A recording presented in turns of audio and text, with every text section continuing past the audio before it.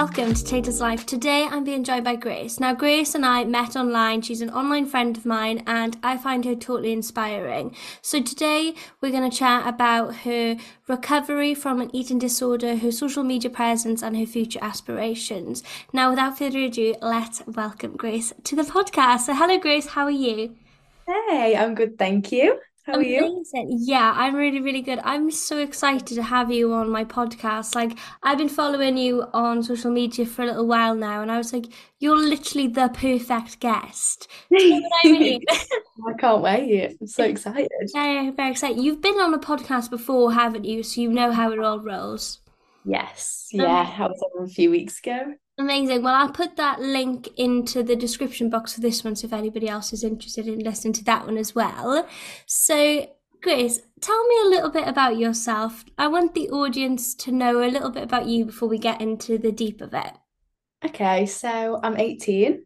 I'm a previous uni student. Obviously, I've dropped out now because of the things going on. I'm an ex-national gymnast. I competed in national finals about 2 years ago, and I came 10th in Great Britain for vault. I represented both the East Midlands and Yorkshire. Now I'm posting on social media. I've got YouTube and Instagram, just basically documenting my journey in recovery from a mental health illness because I've been diagnosed with both OCD and anorexia. So hoping to help others in the same situation. Oh, Grace, this is so like lovely that you're like able to have the confidence as well to say, you know what, I don't want to suffer alone. I want to help other people. Like that takes a lot of guts. Tell me a little bit about your gymnastic sort of background. So have you been doing it for a long time, and are you still doing it?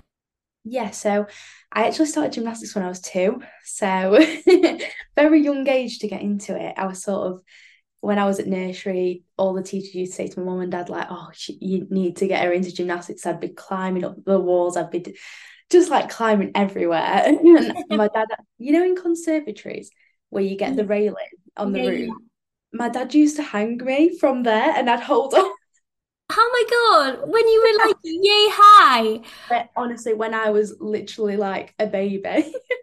That's So, impressive. I'm not gonna lie to you, Grace. I don't even know how to do a push-up. I've been trying, but it's not happening for me. you know what? You have to start somewhere. So you'll get it. We'll get there. My You goal will. You will. summer is to be able to do one push-up. So by the 1st of September, You gains. will get it. You will. I just needed that little push. 2 years of age is that's quite something. And Yeah. don't mind me asking, and it's just because I'm just interested. So a Yeah. lot of like ballet dancers and like gymnasts and things like that, they're forced to have like this really, really strict sort of routine to maintain their physique and everything like that. Do you think that led into fed into your anorexia in a way? Yeah, I really do because as well there was quite an emphasis on what we ate from such a young age. So I do think it got into my head like from a young age that you have to watch what you eat. Obviously you don't, but that's what was told into my head. And I think such a discipline routine, we were sort of told that gymnastics had to be our priority if we wanted to make it at such a young age. My dream was like, I want to be an athlete, I want to be an Olympian. And so I sort of put it first. And yeah, I do think it put me into that discipline routine at an age where I should have been having fun, really. Oh, Like, that's actually quite upsetting to hear. Do you remember the first time you felt like self-conscious? yeah, at 10, literally at 10. such a age, yeah. I can remember at primary school, I'd compare myself to the girls around me. I mean, yesterday I were looking back, so on my dad's computer, we've got all the videos from when I was younger and from on my iPad. And I actually found a video of me on my 12th birthday, which makes me so sad, of me body checking on Oh a my video gosh, that's at so literally sad. the age of 12. I know. That's so awful. And you're 18 now. Yeah. That doesn't even feel like long ago. You're like, oh yeah, it's like 6 years ago. Do you know what I mean? But that's a long time to be Exactly. going through that sort of like mental, I don't know, challenge. Yeah, literally a battle with your mind for, and obviously I was diagnosed with OCD at 8, so it's like the past 10 years have just been quite a journey with my mental health. Well, I'm sorry to hear that, but I'm really like glad that you're being able to like express yourself through social media and helping others that way. Would you mind telling me a little bit about your OCD journey? I know this is primarily going to be about your anorexia and things like that, but I would just be interested to know. Yeah, so first it started when I was 8 because my granddad, he had polio and he passed away. And so I had this like just sort of worries around illness and germs, and it sort of triggered from that. And it was just on from there. Sort of I'd was washing my hands constantly, just having a lot of irrational fears that my brain was taking over. And I'd sort of tell my mum, and mum would be like, "Oh, that's not like a general worry that other people who might not have OCD might have."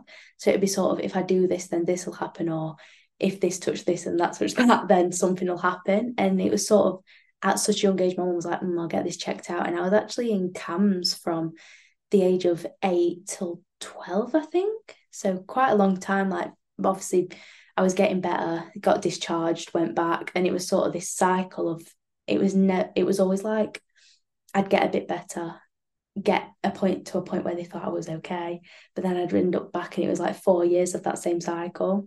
Oh my gosh, that must have been really, really difficult. And for the age of 8 as well, to be in CAMS, like I was in CAMS when I was 16, and it's not a nice place to be. It's not. And it's cold, it's dark, and yeah, you don't want to be doing that when you're 8. Like that's really, really awful. But have you managed to get your OCD under control now?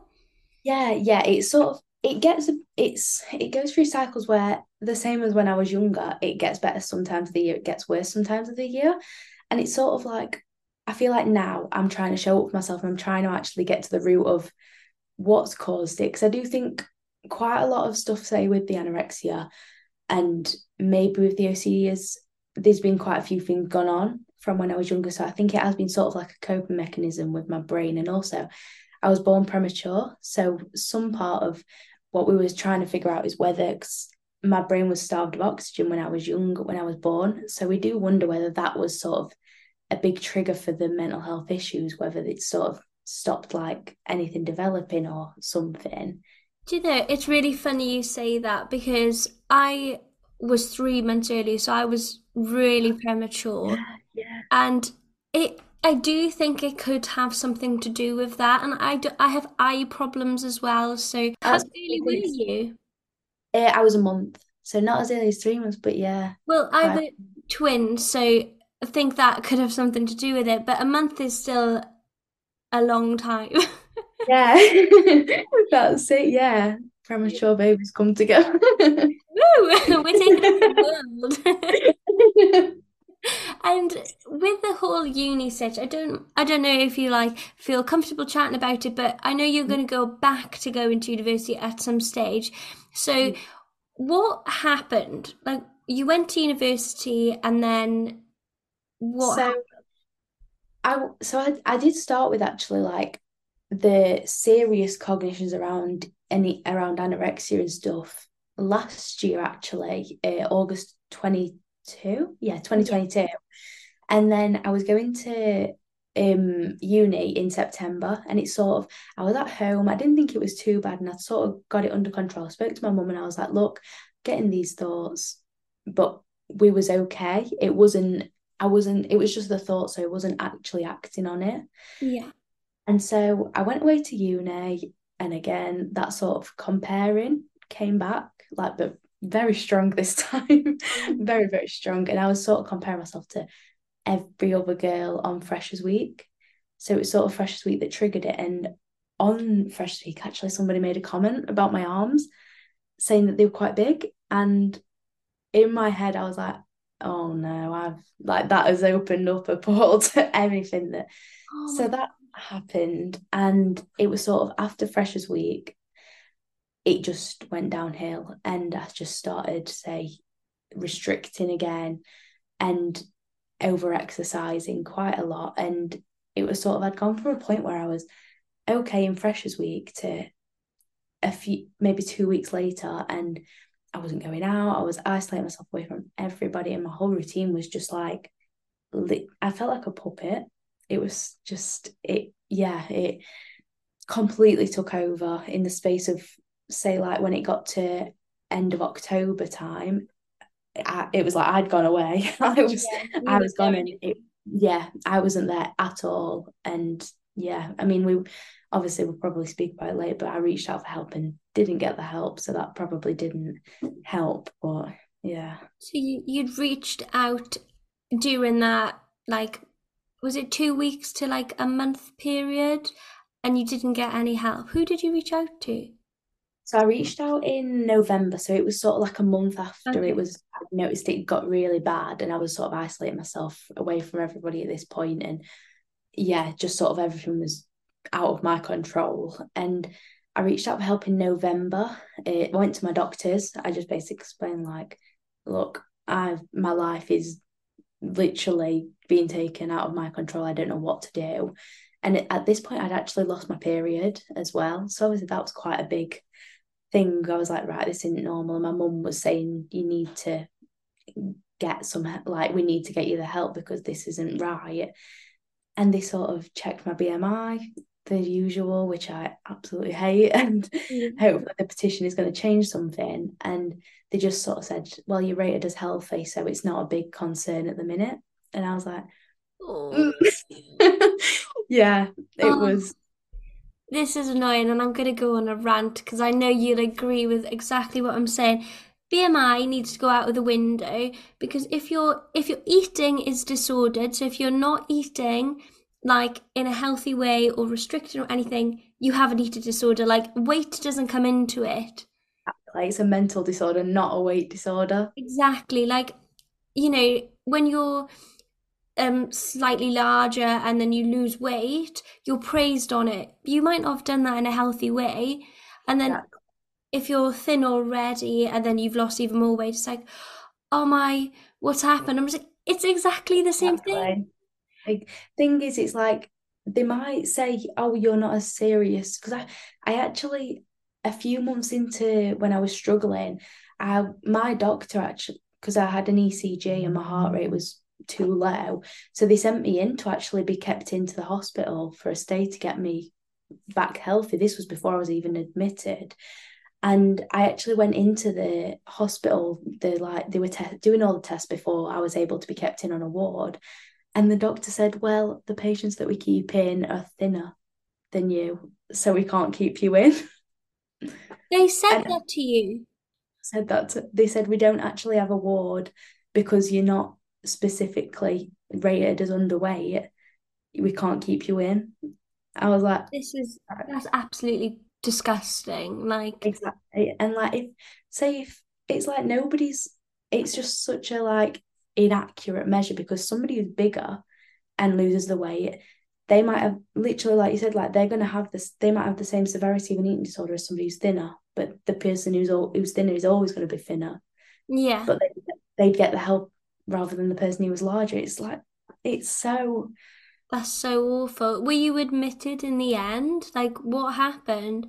So I went, I think it might have been like 2 weeks after. And I found this video of me because I've documented all the way through. I did obviously didn't post when I was struggling, of me struggling, but I videoed myself the whole way through and like talking to myself like a bit of a like video diary when I was struggling. And I found a video of me the day after I got sent away, and it was awful. Like I can remember how hopeless I felt in that video. But I think it was 2 weeks after that, I went to work and I worked an 8 hour shift the day that I was admitted to hospital. And the whole shift, I was just so like out of it. I can remember walking because I work at Starbucks, so it's quite a busy job. Like it's not just a sitting down, and I went into work and I felt like I was falling through the floor the whole shift. Like I felt like, them rides where they drop down. Yeah, yeah, yeah. Felt like I was on one of those the whole day.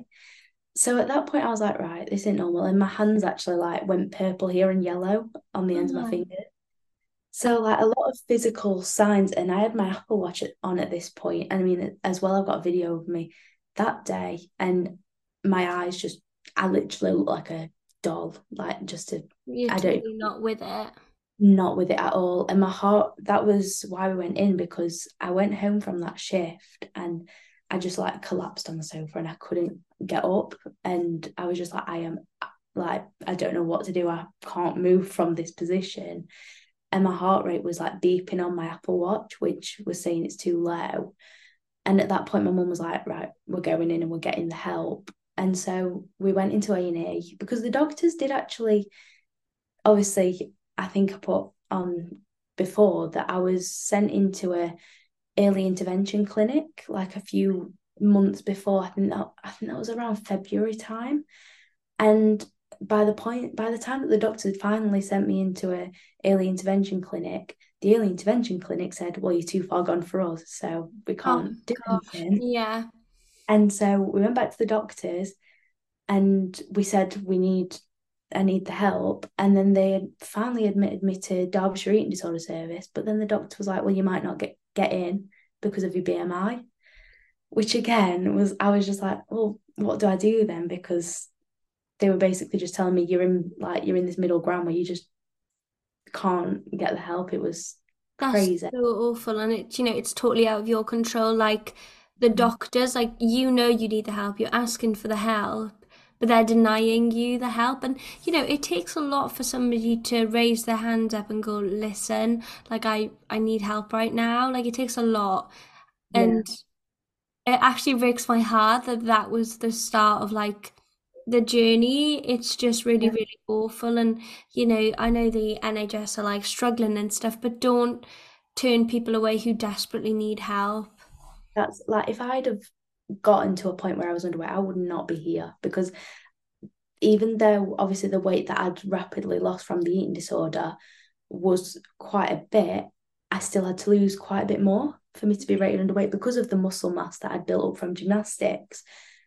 And if I'd have got to a point where I was underweight, I wouldn't be here. Like it's That's scary to really think that awful. people get to that point. And obviously that day when we went to A&E, so we went in and they took my heart rate on the pulse thing on, Yeah. when you go into reception and they got the pulse monitor out. We basically explained everything. It was like, oh, we'll take your heart rate. Obviously before, on occasions, they've just made, I mean, the first time we went, I think we were waiting. Well, we went at night because I didn't feel well at night. And my mum was like, we'll just take you in and get you checked and stuff. Because my mum at this point was like, this is serious. Like, we need the help.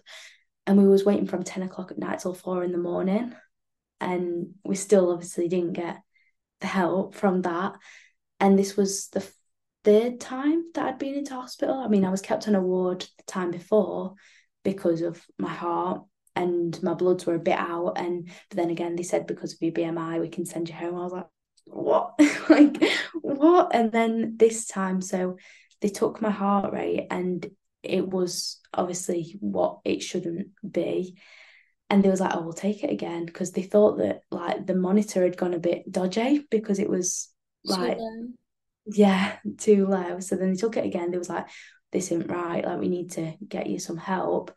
And they took me into, in an A&E ward where they bring ambulances in and yeah. they bring those like holding places. They put me into one of them, and it was that busy that I was just sat like in a bed in a corridor with no, like, all doctors, because it was so busy, but all the doctors were like rushing about and I was just laid in this corridor like checking my heart and stuff every now and again. And they sort of checked it, and I was waiting to see a doctor. And then they checked it again, but it got lower. And then I was still waiting because it was this busy. And then they checked it again and it had got even lower. So it was just like getting lower every time. And so at this point, the doctor was like, we need to get you onto a constant like monitor. And so we were kept in there, and then I was kept on obviously like a cardiac ward for 4 days in the end. Days. Yeah, and it was at a point where I couldn't even like, I didn't leave this room for 4 days. Like even now when I look back at obviously like photos that I'd like videoed on Snapchat or something, sending them to my friends, and I just saved it for like seeing back and stuff, like the progress and the journey.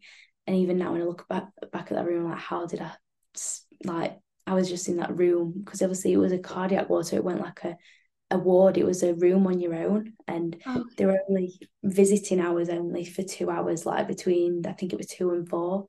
So it was just other than that, just on my own in this room for 4 days. It was the worst time. I'm so glad that you've like been able to get out of that. But you know, it could have been avoided. It really, really could have been avoided if you had the help when you asked for it. So, can I just get like a timeline? So, you went to uni, had Freshers Week. Um, your eating habits got drastically out of control. So that Yeah, was that was end of September, start of October. And then it was sort of for a month, I was like, this might just, because I was quite in denial until my health started to get a bit worse. And my mum started telling me, like, look, this isn't normal. Like, and trying to just like validate what was going on and trying to explain to me how serious it was really. And that was sort of no. So then it was October. I was in denial and struggling, but we didn't really do anything as well because I was away from home. My mum didn't know as much of how bad it was, but it was sort of November time. Opened up to my mum and how bad it was, and that was when we went for the help of the doctors. But then November to February was waiting between to get even an interest because it was just getting blood tests like on and off and ECGs on and off between November and February. And then it was February we started to actually go to the hospital and get like the help and get actually like checked in A&E because it was getting like worse and worse. Now I'm feeling more fatigued and more drained really from the eating disorder. And it was February I went to the got into the early intervention one, but was turned away from there. And I think it was March that I got a referral sent off to Derbyshire Eating Disorder Service, and that obviously didn't go through, or there was a backlog, just a waiting list, really, just stuck in the waiting list. Obviously, with the NHS waiting lists, yeah. quite big. Yeah, and then it was April that I went into hospital and was kept in. And then on the coronary care, I actually asked for the psych, which now that I think back to it, I am quite proud of that point where I said to the nurse, 'cause they actually said medically because they'd stabilized me and because I'd been on rest for 4 days, my heart was stabilizing again and my bloods were getting back to normal with like fluids and stuff like that. And so at that point, they was like, well, medically, you can go home. And I was like, well, I don't want to go home and be stuck in the same waiting list and the same situation as I've been in. And so I did say to him, is there a psychiatric team that I could speak to? And that's when they brought in like Derbyshire Eating Disorder Service and finally got the help. But it shouldn't have got to that point. But Shouldn't have taken that long, but it's really, really good that you have gotten the help. And I really want to like get into the sort of social media presence that you have because I came across your page and I was like, this woman here, she's gonna be big. Like I oh, do thank I, you. I see that for you and I you know I can't tell the future but I do see that for you and I would just be like interested. You give me like Anna Archer vibes and like I know you love Anna Archer but like I didn't realize you loved her until I was like looking through your page. I was like because I've been following her for a really long time as well. So tell me everything. Yeah, I mean, I've always wanted to do social media. I mean, I did start a page like a few years ago, but then I never did anything with it. But I've like since I was younger. I mean, I was that kid that used to do the YouTube videos on her iPad and just never post them anywhere. And so when I was in hospital, I sort of thought, you know what, I don't want to anybody else to be in a situation where they feel alone and going through what I went through with the whole waiting and not knowing where to turn to and just feeling alone with that. So I was like, I'm just gonna post to TikTok and see how it goes. And at that point, I was like, because I did actually have a fitness Instagram a few years ago, and the Instagram that I have now did used to be the fitness Instagram. Oh, And okay. so at the beginning of the year, I can remember I'd posted a few videos of me doing workouts, but I didn't know at that point. I obviously wasn't posting the eating disorder behaviors or anything like that, just sort of some exercise I was doing because I was actually training for a half marathon that I was meant to do in April. So I was like, this is me on my run, this is me on my training plan. So I was like, now obviously I'm so glad that I realized that and I deleted it as soon as I realized. So I'm not promoting that at all. And so yeah, from that point I was like, I'm changing the whole name to Grace W. Recovering, and it's going to be a mental health safe space and just not promoting any unhealthy behaviors. And yeah, from that point, I just started posting. Obviously, now I've made a YouTube, which I really wanted to do for Yeah, a while. thing. Yeah, which I'm actually saving up for a camera, so Oh, hopefully I can yeah. actually boost it then. Oh, that would be so exciting. Well, if you're looking for a video editor, do hit me up because I can edit, so that I'll help you out with that. Thank you so much. Welcome. And don't you want to have your own podcast as well? I do, yes, So I what's do. the idea of that? What do you want to chat about on that? I want to do like say talk, like inside Anna's mind, that Yeah. kind of vibe where she just talks about her realizations and just sort of in general, just talking about. I think I want to post about the things that people don't generally post about, sort of saying, like when people are struggling, it's sort of. I know there's a few people that are vulnerable online, sort of Ro Mitchell. I She's follow her as well. She's really good. Yeah.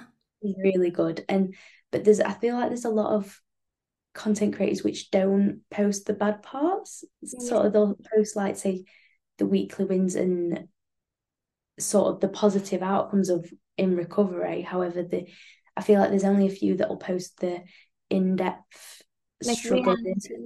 Yeah, like the reality of what it actually is like 90% of the time. Because I mean, for me, over the past month, I've probably had only a few days where it's been an all right day. And I want people to realize like it's not like I feel like Instagram's a highlight reel, and Yeah, yeah, you're not wrong. no, and I don't. I want to post like a place where it is like a reality on social media, not the general social media outlook of a highlight page. I want people to come to to my page or podcast and think this is safe. This is the real deal. Like Yeah, well, there's no. I think your page is really, really real. Like you post like videos of you walking with your dog and everything like that, and it's just almost as if we're like a diary in a weird way. Do you know what I mean? I don't know if that's the Yeah. right word, but like you're telling us about your day and stuff like that, and you don't see that all the time. And it is real. Like, and Yeah. your Instagram is a safe place. Your YouTube is a safe place, and I imagine your podcast will be as well. So with all of that sort of being said, is your ideal job or your future aspiration to be a content creator? I'd love that. That is like my dream thing to do because obviously I am going to study psychology at university in not the September coming, but next year's September. And I think once I've got that degree as well, hopefully by next September, I'll have grown my page. I hope so. But also when I do get a psychology degree, hopefully at that point I'll be able to post, look, you can do this if you're feeling this way. And I've learned, or like say like little tips that I've learned at uni or something, just sort of like That'd be so good. verified, verified methods of how to actually like deal with stuff. That would be so amazing. I'm really excited for that sort of journey to continue for you because, yeah, I really do see big things for you. Yeah, because just got it. You just got Thank it, girl. you. And I just like to know, did you meet Anna Archer? Yes, I did. Did you? And I wrote down, I got her to write down "Be Your Authentic Self," and I've literally got it tattooed on my arm. That's your. But That's how I came across your page because you posted a picture and then she reshared it, didn't she? That's how I came across your page. I was wondering. I was like, I just don't know how I come across Grace's page, but I love it. No way. Yeah, I because I it was actually at the end of the event. I was like, I need to get her to write something just so I can keep looking at it. I was like, oh my God. Because I feel like be your authentic self is such a like good thing for recovery because it's just you just being you. Like you being and the like the real version of you is your best. You're not suppressing anything, you're not trying to change anything, and just whenever I feel like I want to change myself or anything and not feeling confident, I'm just like, be your authentic self. Because that was like the best Yeah. version of you. Would that be the advice you would give yourself any in like a situation where they might find themselves like struggling? Yeah, definitely. I think be your authentic self and just realize like you're enough. Like the Barbie movie made me realize so many things because it's like we go through so much as a human, like so many emotions, so many events, and like our brains go through so many things, and it's just like we deal with so much on a daily basis. Look, like we don't need to slam ourselves anymore. We don't need to like we just need to provide ourselves with love and like because we're good enough as we are. We don't need to change or to fit in. Absolutely. I think you're bang on there. I saw the Barbie movie yesterday, actually, and I was thinking in my head as I was left, I was like, if you're not going to love yourself the most, nobody Mm-hmm. else will. Like, you have to That's be it. your biggest, like, cheerleader, your biggest fangirl. Like, you have to do that for yourself because nobody else will. They can pretend they will, but you have to Mhm. be your own. And I think your advice is, like, spot on. Like, that's really, really amazing. And I'm going to be pestering you about that podcast, because I'm going to be like, Grace, where is When it? you started it, I really do want to start it. I might save up for a podcast mic. Do you even need a podcast mic? I don't even know. Well, Like, your audio is great for this, so I think you could just do it like however you're doing it now. But thank you so much for being on my podcast, and I hope we catch up again soon. definitely. Thank you. I'll speak to you soon. Bye, Grace. See you soon. Bye.